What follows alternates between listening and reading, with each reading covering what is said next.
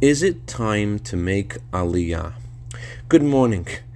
The most famous Aliyah was that of Ezra HaSofer, the prophet who brought with him all of the exiles of Babylonia to Israel after the destruction of the temple.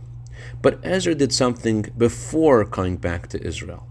Ezra made sure, in the language of the Talmud, that Babylonia was all but fine flour. He took everything he possibly could with him, and when he had finished his mission there, then he moved to Israel. The Talmud tells us that God chose to create Adam alone, although he could have created Adam together with many other people, because God wanted to give a message to each of us.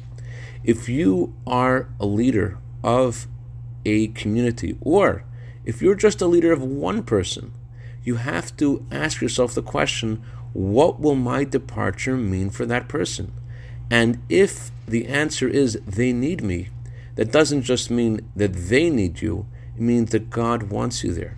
Because you can't leave one person alone. Every person is an entire world. And if you're having an impact on someone, then it's not time for you to go yet. The Talmud tells us that when you give charity, you have to help the people of your city before you help anyone else. And similarly, although our godly soul yearns to be in the elevated, higher reality of the land of Israel, we cannot use that as an excuse to leave those who need us most here. Instead, we have to use that drive to want to move to Israel to make here Israel by elevating the mundane around us.